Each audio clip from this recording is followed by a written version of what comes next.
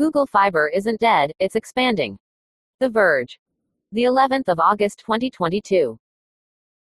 Google Fiber, the Alphabet division focused on offering high-speed internet access in the U.S., has ambitious plans to expand its fiber services in the next 3 to 5 years, the company announced in a blog post. It wants to launch fiber services in 5 new states, which include previously announced plans to enter Arizona and Colorado, as well as Nebraska, Nevada, and Idaho.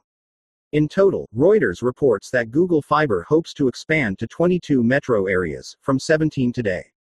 It's a big turnaround from 2016, when the business reportedly laid off 9% of its workforce and paused plans to launch services in over half a dozen cities.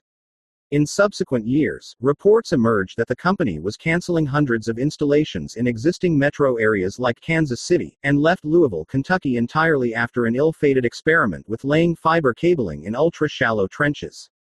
No, we are not trying to build the entire country. Now, however, it seems the company is in a position to grow, with its CEO Denny Jain telling Reuters that the team is ready to add a little bit more build velocity.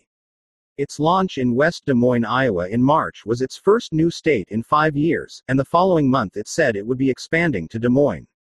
Reuters notes that Google Fiber did more building in 2021 than in the previous few years combined.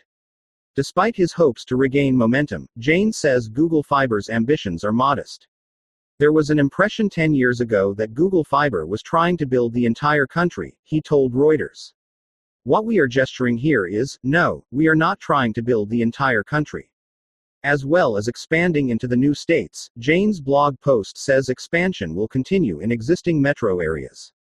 Google Fiber dates back to 2010, and was originally launched to help drive the adoption of faster internet speeds at lower cost, partly by offering it directly, and partly by pressuring incumbent U.S. providers to compete.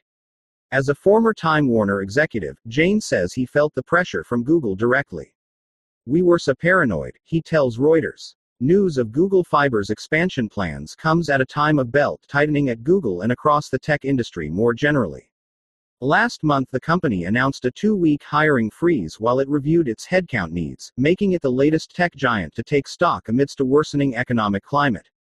Alphabet has also been more willing to shutter experimental projects in recent years. It shut down its balloon internet service Loon last year, and wound down its Energy Kite division in 2020. The intent is to build businesses that will be successful in and of their own right, and that is what we are trying to do at Google Fiber for sure, Jain tells Reuters.